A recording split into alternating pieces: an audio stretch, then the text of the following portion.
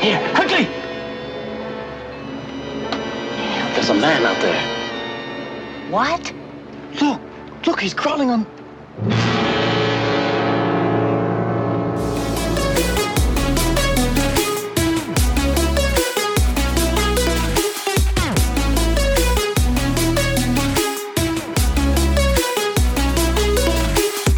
Hey, I'm Derek. And I'm Noah, and you're listening to A Bite Of, where we take our current favorite pop culture obsession and enjoy it one nibble at a time. Yum. Delicious. Nibbles of pop culture. Nibbles of creepiness here at the Twilight Zone. Yeah, Twilight Zone. I mean, we've covered quite a few episodes already, like four. But we hope that you're loving this journey with us into the Twilight Zone. There'll be 2 more. Now it'll be 6. Whoa.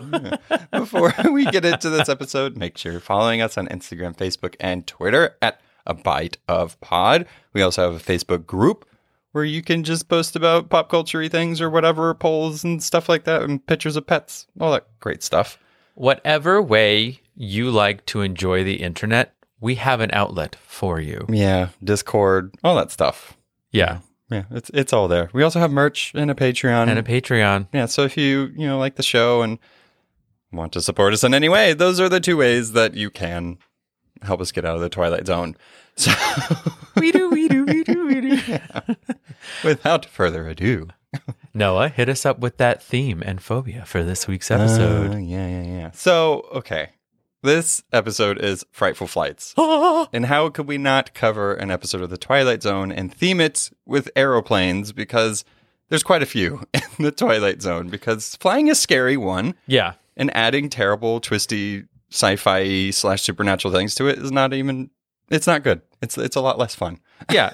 I mean, if I'm flying and there's even a bit of turbulence, I'm like, no, I don't want to know what happens when there's some sort of interstellar something or other going on. Oh no. And after watching these episodes and doing some research on like phobias and just kind of going down a rabbit hole of like strange occurrences on airplanes, do you know how much the pilots do not tell the passengers of things going on?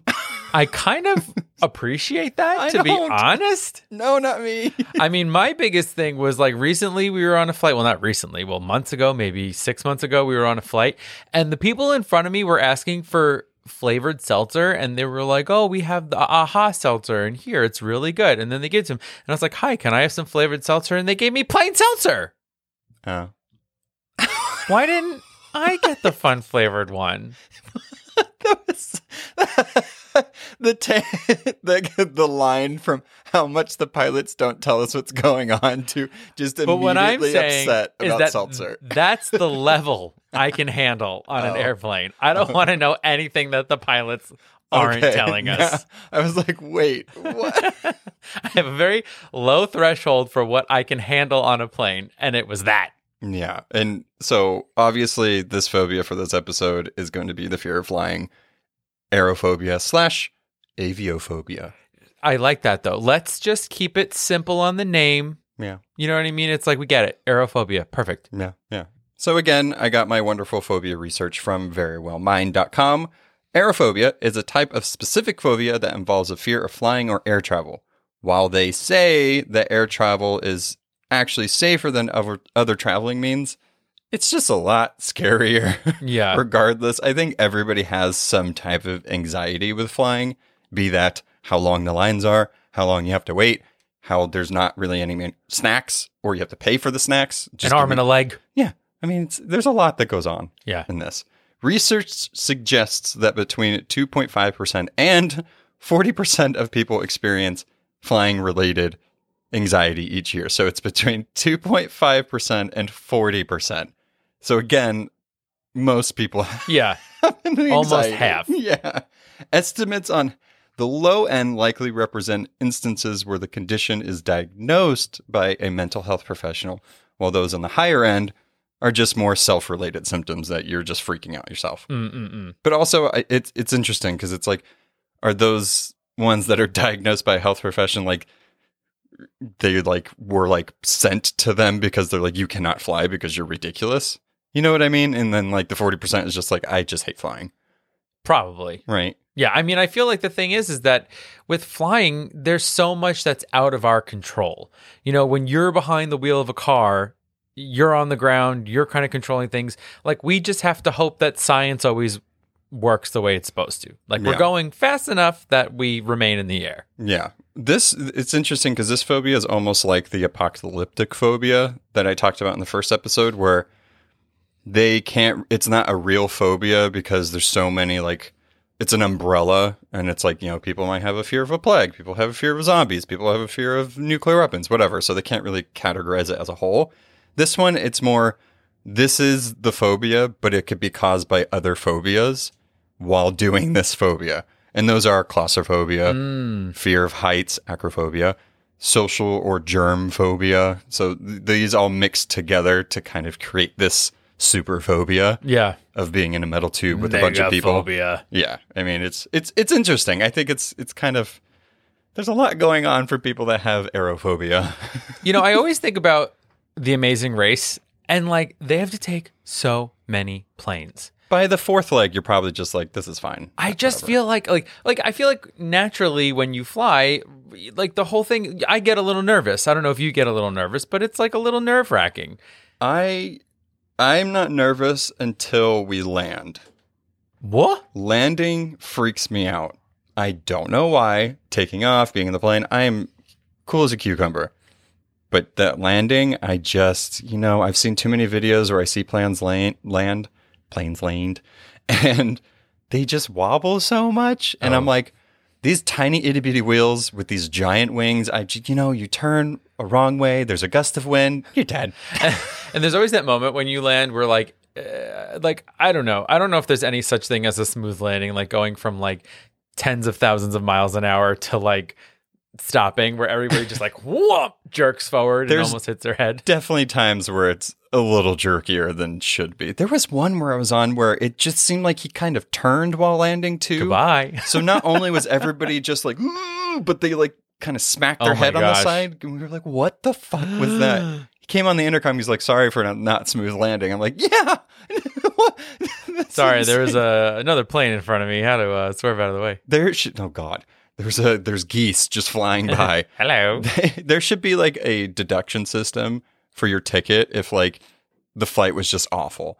Like if the get a little bit of a yeah. Right. We're so sorry for the inconvenience. Here's like $5 back. Give me a little voucher to a little place in the airport where I can get a snack. Let me go to the first class for a little bit. Come on. The lounge. Yeah. The lounge. So that's my phobia. It's pretty straightforward. I don't really have anything else to say about it, but I do really like, though, that point that you made that there are other phobias built into this one phobia. Yeah. It's like flying is such a bizarre thing. We just are these hundreds of people in this metal tube, and it's like there's so much happening. Yeah. You have to really, I think that's why watching something or taking something, I totally am like, go for it, because you need to disconnect from this moment of madness. Oh, yeah. I mean, some people just knock themselves out. They're like, I don't want to be awake if we crash or whatever. I just don't even want to be awake for this entire thing because all my anxieties will just explode while we're flying. Yeah, exactly. Explode probably isn't a great word to use while talking about flying.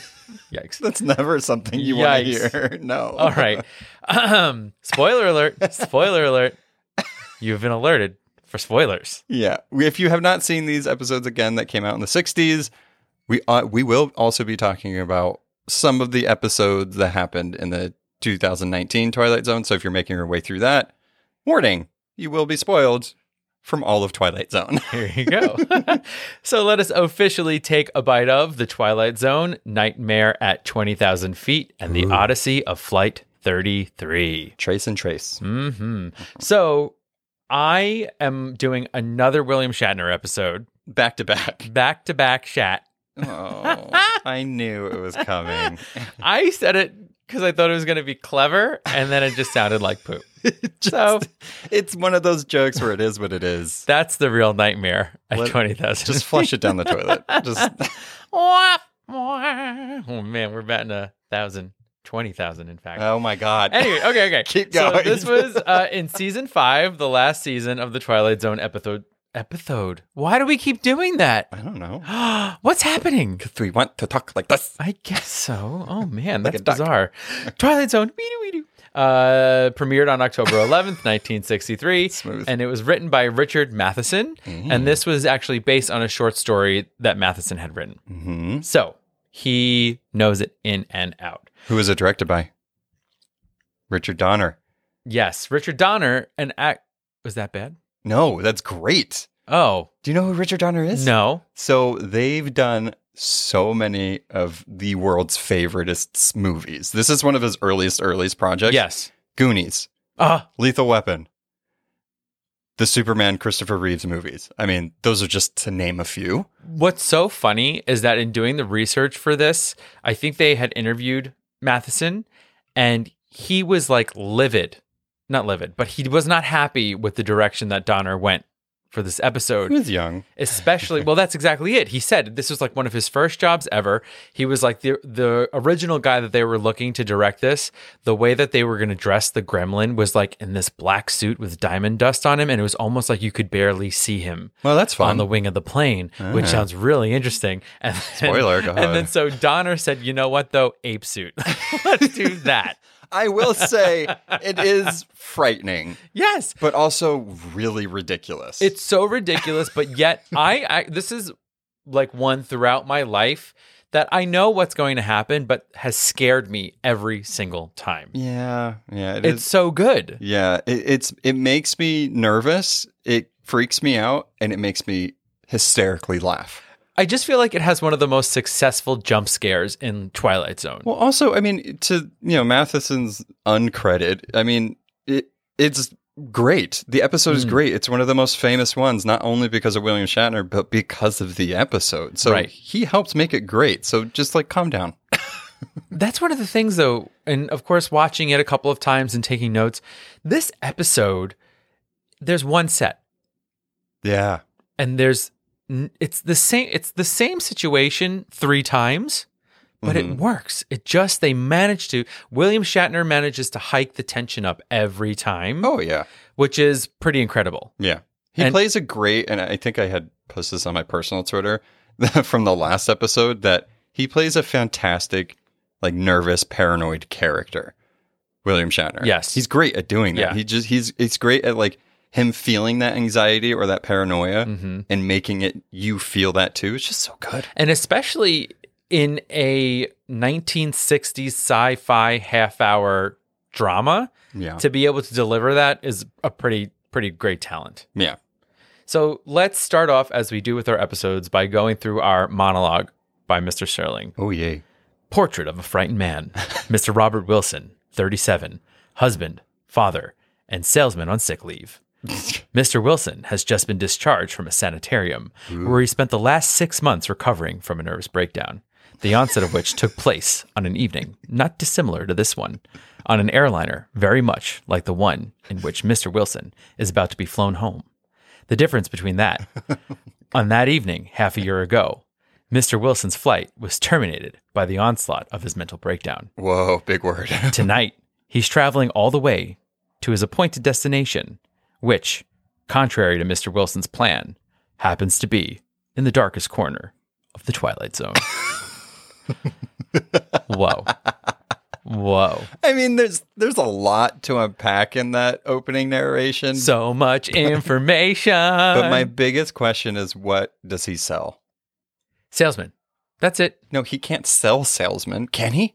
He's a salesman. He sells salesmen. So he was already in the Twilight Zone selling salesmen, and then he went even further into the Twilight Zone, Gremlin on the I wing. want an episode of him in the sanitarium. What led him to be that way? Yes. So this is my question, which they don't give you any background on. It's the Twilight Zone. They never do. But it's so heavy. He had a mental breakdown on a plane. Yeah. Why? Selling salesmen took too much out of him. He couldn't do it anymore. That would. I also do want to preface this with, I got confused with his character from our last one, and in all of my notes, his name is Don. In this one, his name is Bob or Robert. So if I say Don, I'm talking about William Shatner. Good old Donbert. Yeah. Got him. Whatever. The episode opens up with Bob and his wife, Julia, getting on the plane. And you know it's going to be hellacious flight because there aren't assigned seats. No, okay? and also there's nobody else. It's just Bob and his wife for a while. The camera doesn't even look at anybody else. Special treatment. He just got back from the sanitarium. Yay. But isn't it interesting that, I mean, the cameras just focus on them the entire time. You don't really even see other passengers. You know they're there. Yeah. But you know, usually when it's like kind of like going to be taking place in one area, it's like, here's the older woman that's probably going to die. Here's the creepy guy that you need to keep your eye on. This one, it's just these two. Well, they're our principal players. Yeah. They're the only ones that matter besides Also 30 minutes. Mr. Gremlin. Yeah. on the wang of the plane. Mm-hmm. So they find their seat. He sits next to the window, and Julia is a little bit concerned about this. She's like, are you sure you want to go next to the window? And he's like, yeah, it's okay. I'm over my breakdown. I'm going home. I'm going to heal. Not even just any window seat, though. The emergency. Exit, or the auxiliary exit, I think they called it then. Yeah. And even to take it further, not only is he sitting there on this plane where you get to choose your own seats, he starts to pull out a little stogie he wants to smoke in the middle of the plane. There's so much happening here. So, again, we find out that he had a breakdown. He's been cured. And he says it was over tension and over anxiety due to underconfidence. And then he turns on the light. And then we have our opening monologue. So that's really just the setup of them getting on the plane.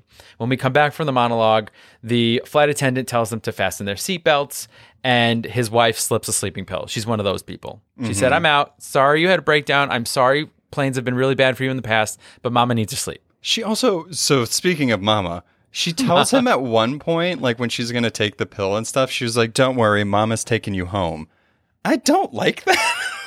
If you've been for Mama. That's like if I turn to you and be like, don't worry, Daddy's taking you home. It's weird. Ew. It's weird. Ew. Zaddy's home. Like, also, no. So if he was discharged from a sanitarium not that long ago, and the doctor's pretty much like ordering him to like face his fears and fly all the way to his destination, you're not giving him any medication? Nothing to calm him just a little bit? Also, no supervision from the doctor? I feel like for him, it's a lot about proving to himself that he's okay. It's just not a recipe for something to be successful. And she's there to support him. She does a great job. By taking a sleeping pill and going to sleep. What I'm saying, she's like, oh, I'm going to help you through this flight. Mama's taking you home, but also Mama's going to go to sleep, so have fun. Mama going to get you home real safe, but first Mama needs a nap. Okay, baby? I love you, baby. Ugh. God. So as he's getting settled, it's raining furiously outside. He takes a look out the window, and who is there from a distance, walking until we can see him, but our good friend, Mr. Gremlin. When I first saw this, I thought it was so dumb. I was just like, okay, that's to your, like, what now that I know, like, what Matheson said about what I was like, oh, this looks, ugh. The older I've gotten, the more I appreciate it and think it's just great. Yes. It just, you get no information on this thing at all. And it's terrifying. I think one of the biggest questions that we all need to ask is, sans wings, gremlins can fly? He's able, this gremlin is able to just casually strut down the wing. Yes. Granted, I think airplanes go faster now. Don't quote me on this, like 600 miles an hour or whatever. Back then, it was probably like 400 or whatever. Still, that's very fast. How? Yes. Magnetic feet and something. And he's just like, hey, everybody, it's me, Gremlin. Yeah. I'm here on the wing. Hey, who are you? What's this over here? I'm going to pull this up. So seeing Mr. Gremlin just appear out of nowhere, he obviously panics. He tries to get the flight attendant's attention by pressing the call button. I love that he looks around like, is anybody else seeing this? Hello? Yeah. Well, I mean, you do have that vantage point, right? If you're on the wing, you're just staring, you know, right at the wing and seeing it. So I don't know. Everybody else took sleeping pills. Everybody else is tired. Immediately within 5 minutes. No, they got up in the air and they were like, good night. Yeah. Well, anyway, I was going to say, we see later on that they have sleeping pills to give out to people too. Yeah. I mean, different time, the 60s. So weird. Different time. Of course, everybody wakes up. The flight attendant comes over. Mr. Gremlin just kind of levitates off the wing and he's gone. Guys, if you haven't seen this episode or if you have seen it, rewatch it. Him just literally just kind of jumping and spreading his arms out and just going, whee! Yes. I think it's later on when he lands back on the wing. Yeah, he's literally just standing and he just like floats back onto the wing. It's so good. He's just What no up? wings. What the most unrealistic thing is this Sasquatch-like creature being able to fly. We're fine with the Sasquatch-like creature, but the fact that it could fly, we're too saying much. no. It's way too much. And the fact that this creature has the I guess brain capacity to also be like, I'm gonna fuck with this dude that's staring at me this whole time. Like, what is this? Gremlins, I feel like maybe we should have done some research on gremlins. Maybe gremlins have they like to taunt. They like to play with you. I guess so. I could see Toy trolls around. more doing that, but Noah said, that's more of a troll thing, but that's fine. Don't buy it. So, of course, there's nothing there. He closes the curtain. His wife offers him a sleeping pill. He's like, no. They get him a glass of water, which actually isn't a glass of water. It is the tiniest little paper cone of water that has ever existed. It's so like snow cones, how it's like paper, like the cone. Yeah. It's worse than that because Worse. it looks like you took a piece of paper, Origami. right, and kind of folded it in cone form and then just stapled the sides. I'm like, how? I guess it's like easier to clean up, but Yeah. like, I mean, I feel how like do you drink it? It's like on a Well, plane. that's the thing. I also feel like You can't you grip have it. to drink it right away because that definitely is going to leak. It's only for like a swig and then you're done. Yeah, you're done. You're done for just one sleeping pill and then you're good to go. Yeah. So he tries to calm himself, but there's just something nagging at him, and he just is looking at the curtain, and he just can't stop himself from bringing his hand up and pulling the curtain back, and it's the scariest scene in all of television. At least in the 60s. Yes. This, when I was a little kid, this part, I would, no joke, scream at the top of my lungs because our gremlin has his face pressed against the window and is like going back and forth staring at him. Ooh. This fucking guy, I want to know how long this gremlin's face was on the window, waiting for him to hopefully pull the curtain. Yes. Hello. Tick, tick, tick, tick. Hello, friend. God. So, of It's course, crazy. Yeah, it's crazy. He panics again, as we all do. Everybody comes rushing over, and this time the gremlin floats above the window. He like scurries above, Yeah. and it's like, what? Goodbye. Yeah.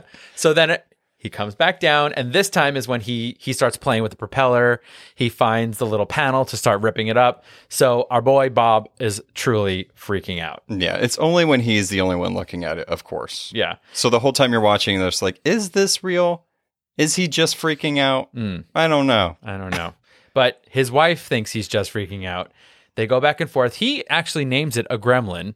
Yeah, which is the weirdest thing. Out of nowhere, he's just like, I heard stories about gremlins. Yeah, he says, remember the stories? What? Everybody's What stories? like, no. What stories? His coconut head of a wife is like, no. Coconut head. She does have, like, She her hair's real- bad. Ooh. Her hair's real bad. She said, I'm going to pick my husband up. Get me to full-on coconut. Yeah, she's like, have you seen coconut? Make my head that shape.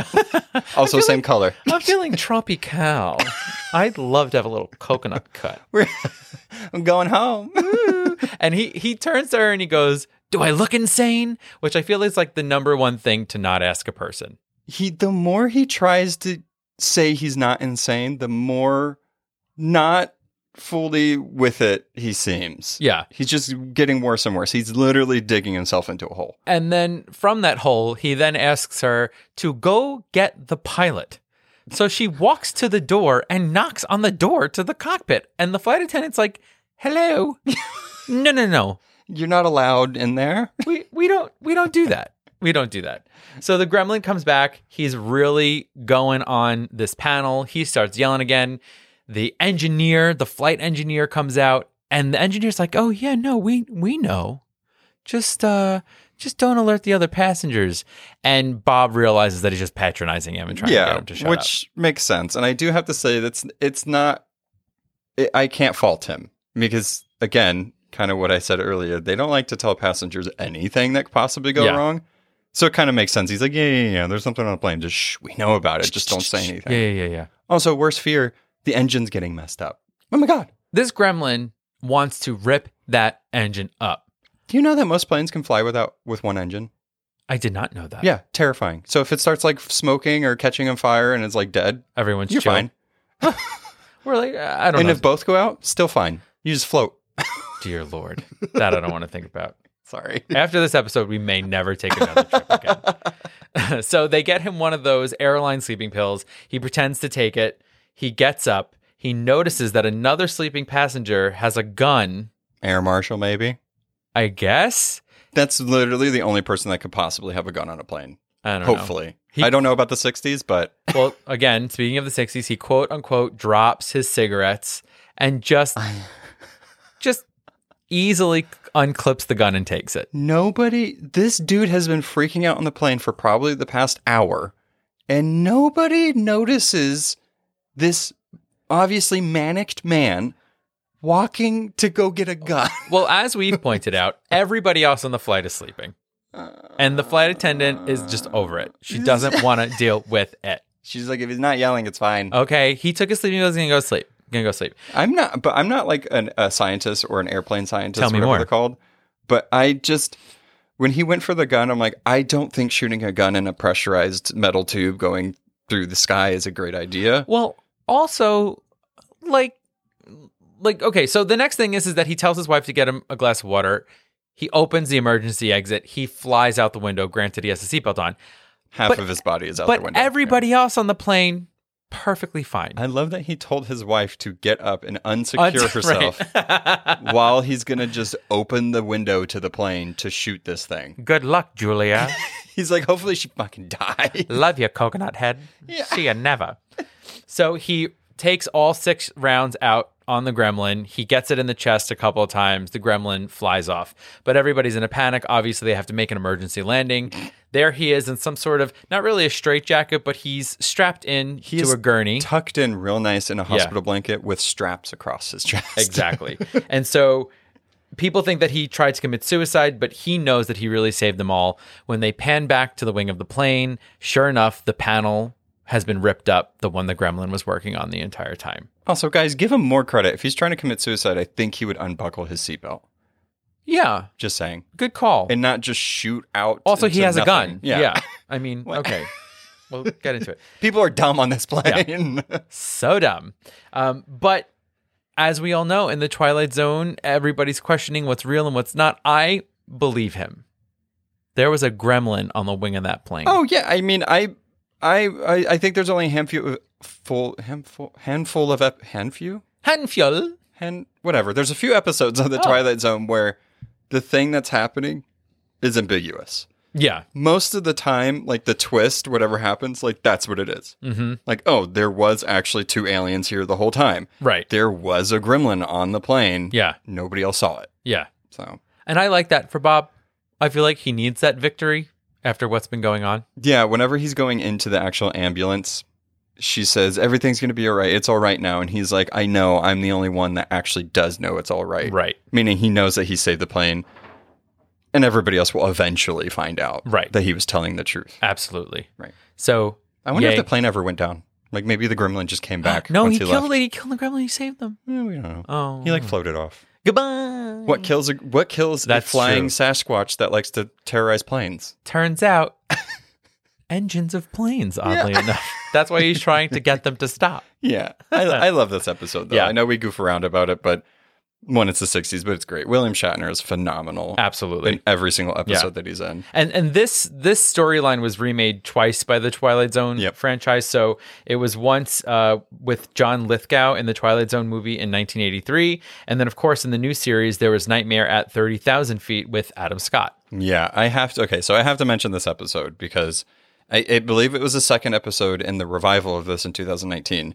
And it's interesting because they decided to do a very well-known Twilight Zone episode very early in reviving this. But, I mean, I guess 10,000 more feet means the nightmare is 10,000 more scarier. It's math. Yeah. Math. So, Adam Scott is the titular character in this, and he plays a guy named Justin Sanderson. There's no gremlin on this one, which was very disappointing, I will say.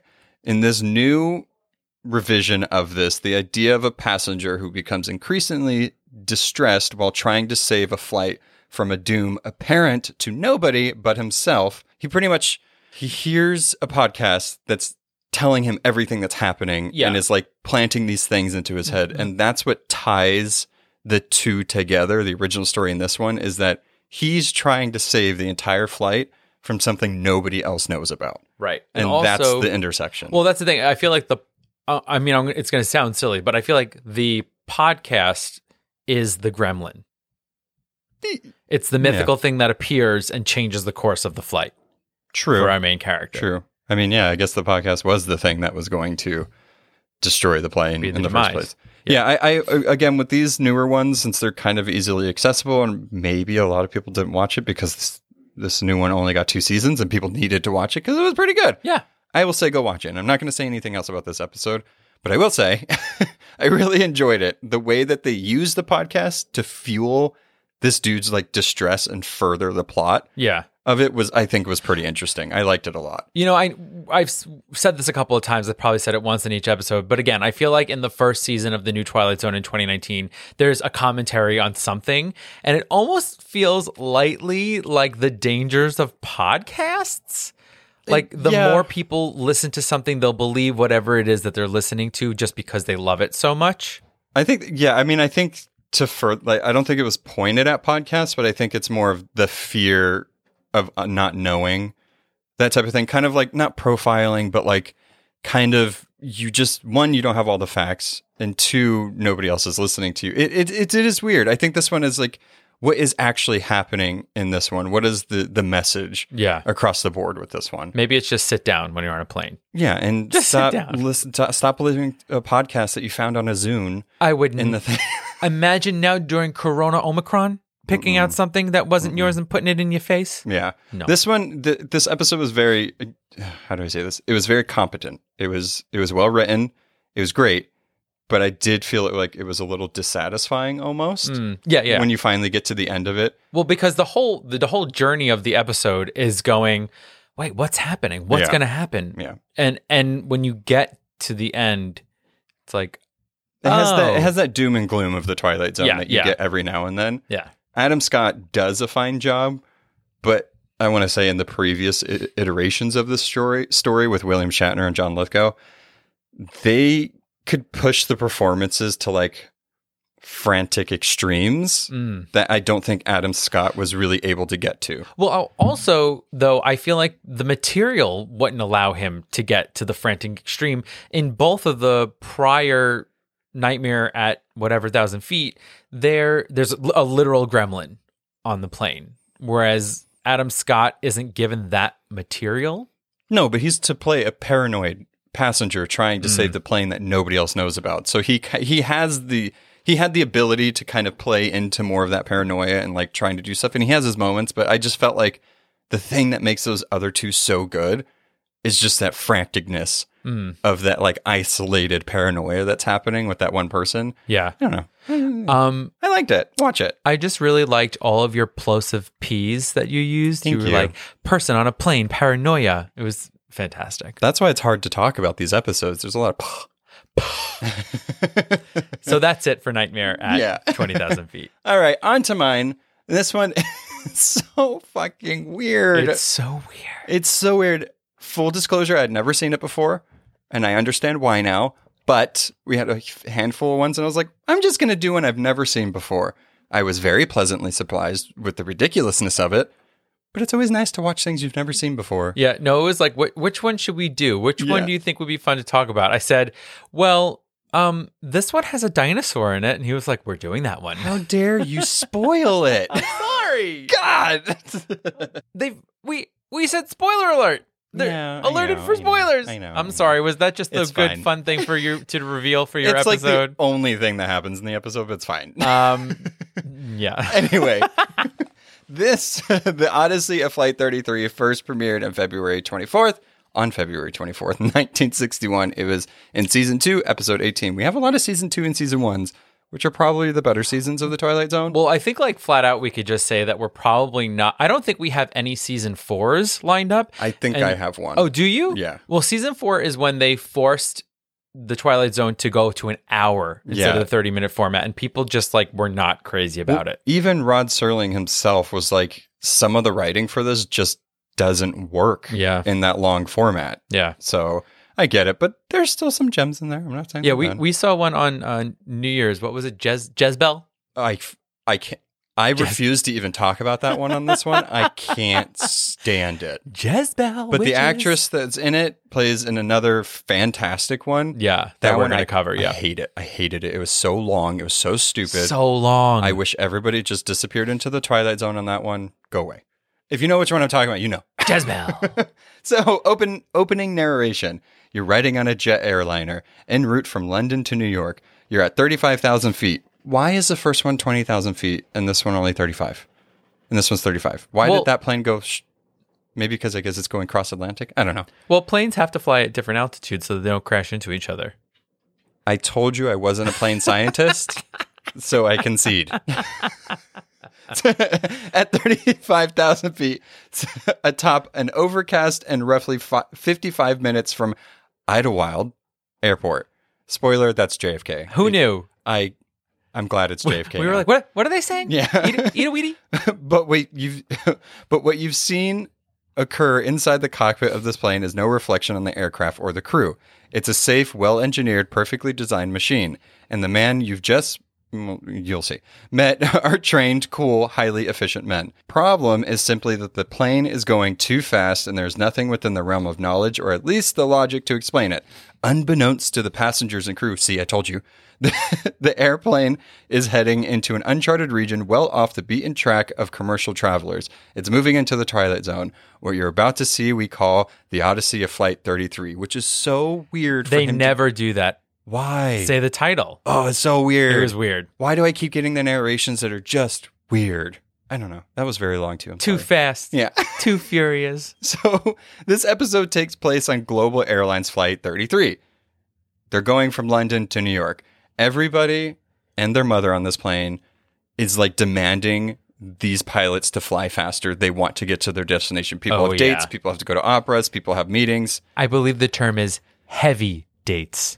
I wish that came back. If you had a serious date, meaning like it's not just like a first date or kind of like, I'm just going to get coffee, like a heavy date. Like heavy. This is like, it could lead into some heavy things. I wish people did that more. I do. Just tonight. Wow. Heavy date. Wow. About 50 minutes from Idlewild. Is it Idlewild? I feel like I'm Idlewild. saying I'm saying know. a Pokemon. That's what I feel like I'm saying. Gotta catch 'em all, Idlewild. So about 50 minutes from JFK, The airport.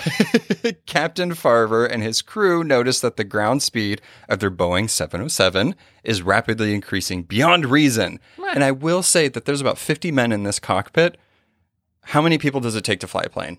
This is, listen, look. A lot. You got the pilot.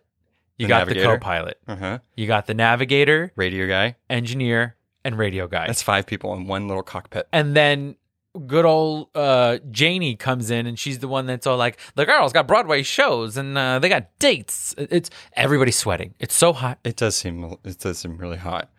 Apparently, they're going about 830 knots, and I have no idea what that means. Garlic knots. I could. Hey! Is it going as fast as it takes to make 830 garlic knots? Like, that's how fast they're going. Delicious. Which doesn't seem very fast, actually. No. There's a lot of strange pilot language in this episode. Like, they say, hit one Lulu of a jet stream. That's a technical term. What? No, I'm kidding. Oh. Lulu. That means nothing. Oh, yeah, one Lulu of a jet stream. What are knots? What's gander? And what's no soap? He says no soap in this. Okay, let's break it down. I don't. So knots, we already got. Garlic knots. We don't. Right? Lulu. I mean, you know. A Lulu. It was before Hulu. No soap means that it's not slippery. It's dirty? Dirty, not slippery. Not sanitary. Grimy. Okay. Yeah. There's another one I forgot. Gander. Oh, a gander. Oh, geese. Gander geese. No, they're not. Yeah. Is it? No, I don't know. Oh. I'm making all this up. I have no idea what I'm talking about. See, not scientists of planes. No, I knew one thing about 20,000 versus 25,000 feet. That's it. That's all I got. Well, that does make sense. I do want to say this is a fun little tidbit. Author Mark Scott Zicree of the Twilight Zone Companion interviewed Rod Serling and how this episode came to be. This is actually pretty interesting. Rod received mail from the American Airlines in which the airline company was offering to any production studio on the West Coast, specifically, a mock-up of a 707 passenger cabin to be used for filming. So they were kind of auctioning off this cabin that they had. And they used it for training. So I see. That's why they had it, but they were kind of done with it because they were moving past the 707s. And they're like, anybody want this? So that's how it came to be. Rod Serling became super fascinated with the idea of filming an episode in such a enclosed set. So kind of like 20,000 feet. So maybe, is this the first plane episode, I wonder? This is the first one where it was like an actual plane. Cool. Because before it was kind of just made into a set to look like a plane. Yeah. This one was an actual plane. Wow. So that's pretty cool. So yeah, I thought that was a super interesting little tidbit. So he bought a plane to film this episode specifically, and then he developed the idea for it. Very cool. Pretty cool. So their true airspeed remains constant. So there's no risk of the plane actually breaking up. Because I had that in my head. I'm like, well, if they're going that fast, I don't think this plane can. So it's more like everything around them is moving fast, but the plane is safe within the jet stream. And Lulu. they can't contact. Yeah, it's one heck of a Lulu. One heck of a Lulu. Stewardess Jen is shook. No one is making it to no Broadway shows. Sorry, Paula. She goes to the other stewardess, and it was like, we're in trouble. Go serve those bevies. She's like, girl, look at me. We're not getting out alive, but you give them their caffeine. Concentrate on something. Again, they don't tell you anything on planes, and I'm going to be very vigilant next time I'm on a plane. Oh, do you know what happened to me once? When I was going to Japan, we were on like China Airlines or something like that. They took the coffee, like the thing that catches the coffee, out of the coffee maker, and a waterfall of coffee came out of the coffee maker, went onto the floor. The flight attendant just took the thing, the carafe, and just put it back in. I mean, smart. And then he was just like, okay, we're taking off. Yeah. I was just like, so scary. Yikes.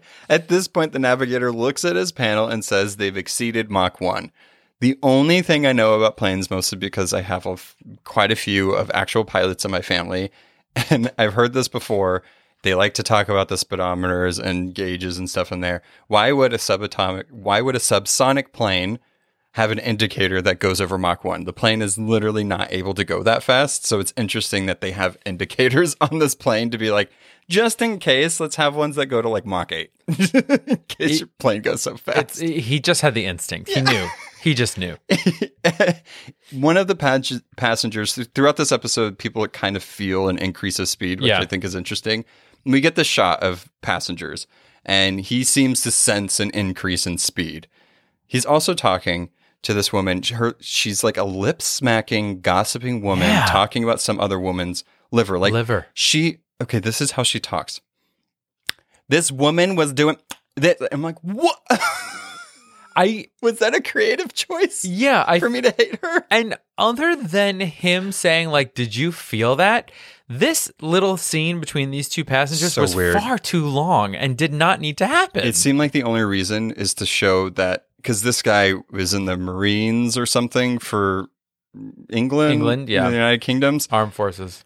I guess he knows about planes and feeling speed, so I think it was just showing that, like, people can feel it, that notice it. And I had seen this one before, and when they had that scene, I obviously had blocked it out of my memory. It makes no sense. I was like, oh, he must come to help at some point because he's getting a lot of airtime. Doesn't. Nope. This is it. This is it. Yeah. Have you ever, on a plane, had a talkative seatmate?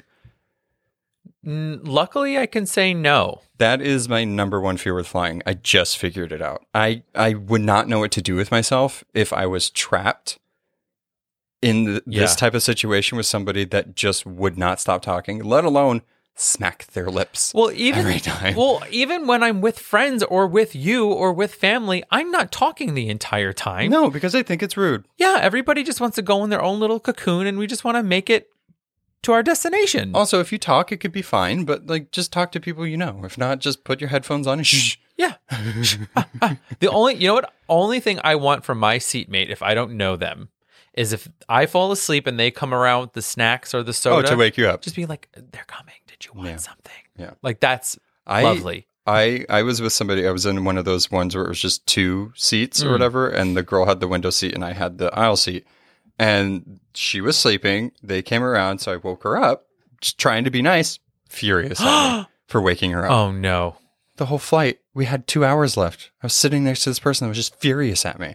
Said nothing, but I could feel it. Oh, that's awful. Yeah, and I was like, well, okay, you ordered something, so I think I did the right thing. You were parched, you wench.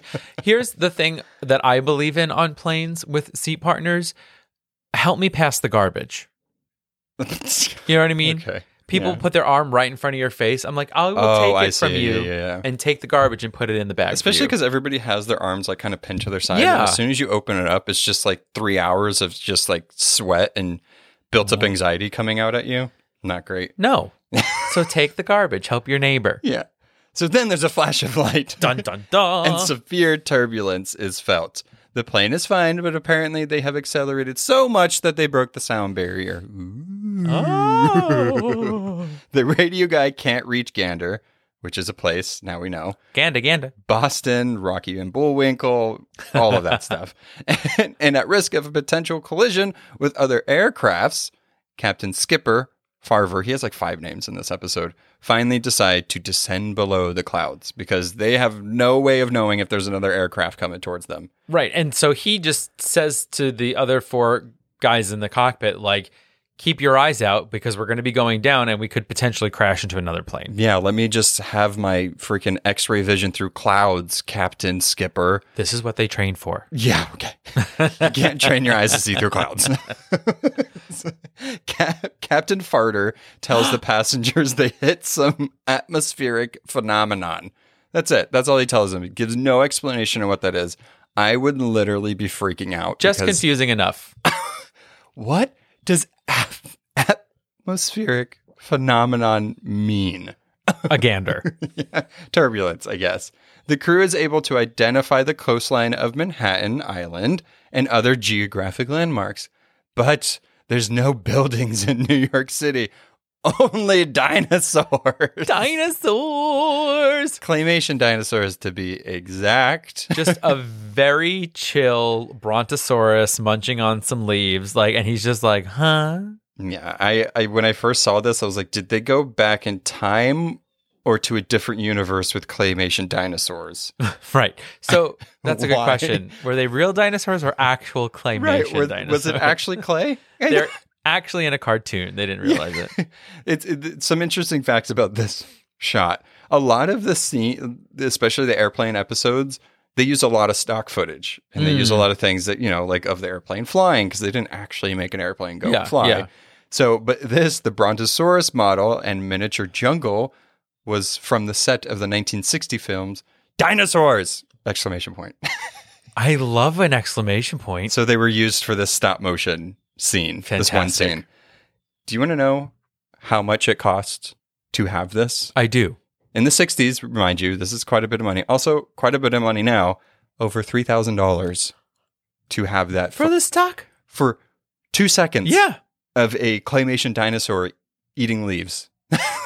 That would probably be a lot of money. That's a lot. Now. Yeah. Yeah. Well, the whole history of the Twilight Zone is really interesting if you ever get a chance to look at it or research it. But the more the show went on, the more expensive it was for every episode. Right. And it was verging on like $65,000 an episode because they were also getting big names on there. Sure. The stories were getting more elaborate. So to add this extra expense of a claymation dinosaur of $3,000, it was a big deal. In the second season. Yeah. Yeah. Big deal.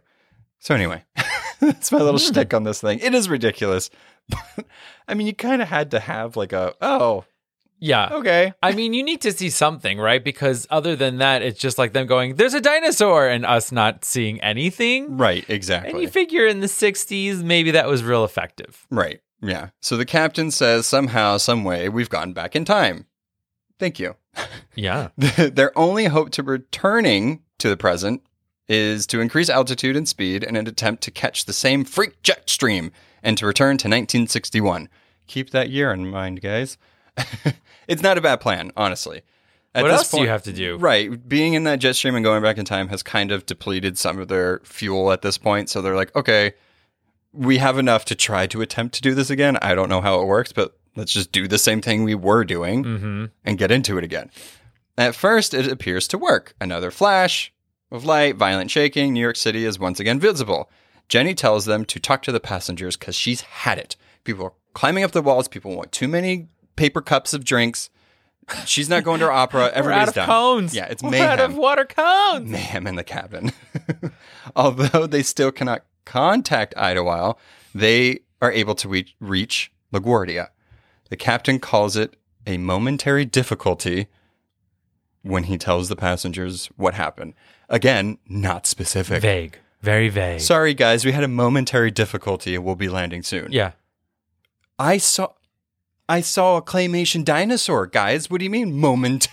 Keep it vague. Keep it vague. So as the radio guy's trying to reach these airports and figure out if they can land, the air traffic controller on the radio does not understand the references to Idlewild or to the current aircraft technology known as such as like VOR, ILS, and jet aircraft. They're like, I don't know what you're talking about. What does that even mean? So then I was like, oh, okay, what's happening? Like, are they in another universe now? Yeah. What's happening? They're on another planet. But to be fair, in 2022, I still don't know what any of those mean. So his guess is as good as mine. Yeah. The controller eventually clears the aircraft to land at LaGuardia, but orders the captain to report to the Civil Aeronautics Administration, or CAA, CA. He said, report to the CA office afterwards. The captain remarks that they haven't been called the Federal Aviation Administration by that name in years. So a little bit more of the mystery is thickening. The co-pilot spots the building and structures from New York City State Fair in 1939 to 1940 below. They have come forward in time. Just not enough. Just not enough.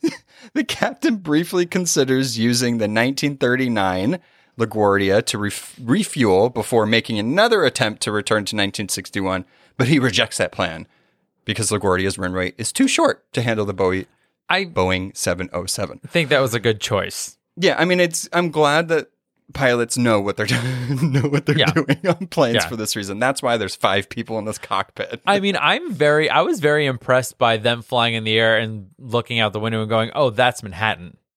Oh, yeah. I would assume that you would have to know. You have to have like masses. a topographical map in your brain and be able to look down to see where you are. I can't even say that word, so I'm not going to. I barely got through it.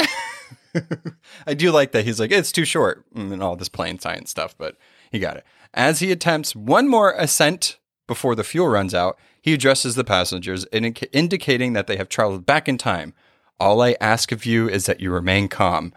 He tells over the intercom, and pray. He ends it with that. Love that they didn't tell them anything this entire time until they're like, we're about to run out of fuel. We're going to try this one more time. Hey guys, by the way, we traveled back in time. We're going to try it again because we went forward, but not forward enough. We don't know what we're doing. I mean, what else do you say? What else do you say? Yeah. So that's the big twist about this one. And I love the episodes that have those kind of double twisty things where it's like, oh, they went back in time. It's like, oh, they came back. Not far enough. Yes. Now what? And what there's happens? even a cliffhanger. Yeah. So this is the end narration will kind of give you what may or may not have happened to Flight 33. A Globejet airliner en route from London to New York on an uneventful afternoon in the year 1961, but now reported overdue and missing, and by now searched for on land, sea, and air by anguished human beings, fearful of what they'll find. But you and I know where she is. You and I know what happened, do we? So if some moment, any moment, you hear the sound of jet engines flying atop the overcast, engines that sound searching and lost, engines that sound desperate, shoot up a flare or do something, that would be Global 33 trying to get home from the Twilight Zone. Oh, you know, it almost feels like there's never found. There's, you know, even, you know, beyond the going back millions of years or whatever, right? There's also this thing of like urban legendese and is time distorted in a way that when they're trying to find this thing and traveling through these Lulu jet streams that like it might have been a month. Yeah, maybe. For 1961. And so they're searching and searching and searching, but they can't find them. And for them, they just keep hopping around. I mean, at some point, they're going to run out of fuel and they just got to pick a decade.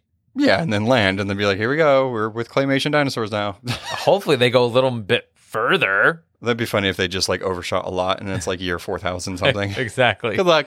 And then the plane is rusted and it doesn't work anymore. Yeah. I mean, this episode, so that's the thing. about like one of these episodes, not much really happens during the episode. It's more the ride you're on, Yes. and the story. Because after it was done, like as I was watching this for the first time, I was just like, "Oh my god, what? Anything gonna happen? Come on!" And then by the time it ended, I was like, "That was a pretty good story." Okay, Yeah. I feel like when I watch the Twilight Zone, I am always there for the ride. Yeah. You know, in this episode, I'm a passenger on the plane. Mm-hmm. I'm wondering what's going on. I'm trying to figure it out. And I think that if you're willing to go with that, then you're going to be entertained. Yeah. Whereas if you're sitting there going like, oh, this is so boring. Oh, nothing is happening. Oh, that makes no sense. Then you're stopping yourself from enjoying it. Yeah, and then you get episodes like Jezebel where the entire thing could have been summed up in a sentence, and I'm like, I'm fine. Yeah, well, and she was just annoying. It was just Yeah, bad, the whole so- story was annoying. It was bad. It was just bad. I think I might have fallen asleep on Jezebel. We did. We did. We had this New Year's. We fell asleep at 10 o'clock, and I set an alarm for 11:30, and we woke up with champagne, and then said Happy New Year and went back to bed. Yeah. I thought you were going to say we didn't wake up, and I was like, but I remember we No, did. I set an alarm. I set Yeah, an alarm. Yeah. Well, it was Earth all along. Special segment. No, so smooth. So You were smooth. just staring at me. I was like, what? Is he going to give me the lead in? I just talked for a whole 10 minutes, so I'm done. All right, so I want let some us get chicken into our nuggets. special segment. It was Earth all along. So while Gremlins on the Wing of the Plane usually only take place in the Twilight Zone, time, like in the Odyssey of Flight 33, is always a factor. We all rush to the airport to then sit there and wait, and nothing feels like more of a time suck than when your flight is delayed. Uh-huh. So I want to share some delayed stories. Oh, no. With you. Okay. In My 20 worst fear in an airport. Ugh. In 2014, the vice president of Korea Air went nuts when her nuts were served to her unsatisfactorily. What? Yeah, she didn't like that she was just given a packet of nuts. She wanted them served nicely. Oh, get out. So she fired the crew chief Whoa. and then made them go back to the airport to kick him off the plane. Wait, where was she? They were leaving JFK. So this happened in the air. No, they were like taxiing away, getting ready to pull, Oh. and they went back. So they didn't even take off. Well, how'd she get peanuts so early? She's the president. Of course. airplanes. But she was later sentenced to a year in prison for her delay causing insanity. Oh, because it was like unjust. Exactly. Yeah. Okay. And also, I was like, wait, what else? She did was do? like, so she was like the vice president of Korea Air, and her father was the CEO. So it was like just like very shameful. she was just also yeah. probably just and a brat. entitled. Yeah, Right. exactly. Yeah. Another flight in 2012 from San Francisco to Shanghai had to land in Alaska because of some faulty toilets. A new plane was sent, but that one was also no good. So United Flight 857 was delayed 2 whole days waiting for a plane that wasn't crappy. In Alaska, of all places, I'm pretty sure those people did not pack for Alaska. Oh, absolutely not. They're San like, I'm Francisco to going- Shanghai? I'm going to Shanghai in the summer. Where are we? Wait, okay, but in that story, did it say anything about how she wanted the peanuts served? I think it was One like by she was one? just given a bag and she wanted them like served nicely in a bowl or Girl, something. it comes with like 8 peanuts in the bag. She fancy. Oh. She fancy. Sorry, that's just going to bother me. By the way, I believe I read that she only served 3 months of the year sentence. Yeah, she probably got bail or something. Yeah. She was Paris Hilton. She's Paris Hilton in the Korea Air. Of aeroplanes. Yes. Ugh. But the longest delay in history No. was 160 hours. How many days? It's a week. Oh. Yeah. Wait, is that how many hours are in a week? Just about. It's like 6.7 Oh, okay, days. okay. Yeah, I yeah. honestly didn't know. The Pan Am Pacific Clipper was delayed by a week on December 7th, 1941, which was Pearl Harbor. They were stuck at the U.S. Embassy in New Zealand and actually had to fly westward, making them not only the longest delay, but the first commercial flight to circumnavigate the world. Whoa. Because Okay. they had to go all the way around back to, Oh. yeah. I didn't know that. Yeah. Wow. Instead of just going east from New Zealand to They like, made Hawaii. it around the world in one day. Yeah, crazy. And a week. In a 'cause they had a week, week. So delayed flights may feel like you are stuck in another dimension, but Nah. these trip detours were on Earth all along. Yeah. Yikes. Imagine I freaked out when my flight was delayed by like 4 hours once. Imagine though those people in Alaska, they're like, oh, the plane is here. Finally, we can all get on the plane. And then they're like, no, this one's bad too. Why? Okay, how long is the flight from Alaska to Shanghai? Because, I mean, do they need to have the toilets work? Like, sorry guys, just don't shit. Crap in a bag. Right. Well, you figure it's got to be at least 10 hours or something like that. I guess that is a lot. Maybe Yeah. maybe they have some law where it's like if it's over, you have to have a bathroom accessible. I think they just have to have bathrooms no matter what. But that's so weird that they probably in a big plane like that, there's usually maybe 2 to 4 restrooms and that none of them were working. But I don't know that if it was necessarily like a mechanical problem with the toilets, or maybe it was something about the storage. You know what I mean? Of the water and stuff that was leaking or something like that. Wow. Yeah. So the pooper pooped out the plane. More peas. He's pooped. Plosive, please. Wow. Okay. So, I mean, cool. Planes suck. And Very scary. I don't Gremlins, know why we do them. dinosaurs. Also, I don't want to drive a lot. So Pooping. Whatever. You gotta live. Complicated. Life is hard. I mean, they're really frightful flights. Yeah. Am I right? Yeah. I was on a plane once. Sorry, I'm chewing time here. Roadblock. Right? Detour. Yeah. Ooh, Amazing Race. Mm-hmm. I was on a plane once where the toilet did back up. So that was not fun because the entire plane literally smelled like shit. But That's it's fine. disgusting. Yeah. And I'm sorry. I was on a plane once where they were not expecting as many people to bring carry-on luggage. And so they were just throwing the bags in the toilets, in the lavatories. Because they ran out of storage, and I guess this particular airline did not have a plan of like checking it at the gate. Was it Spirit?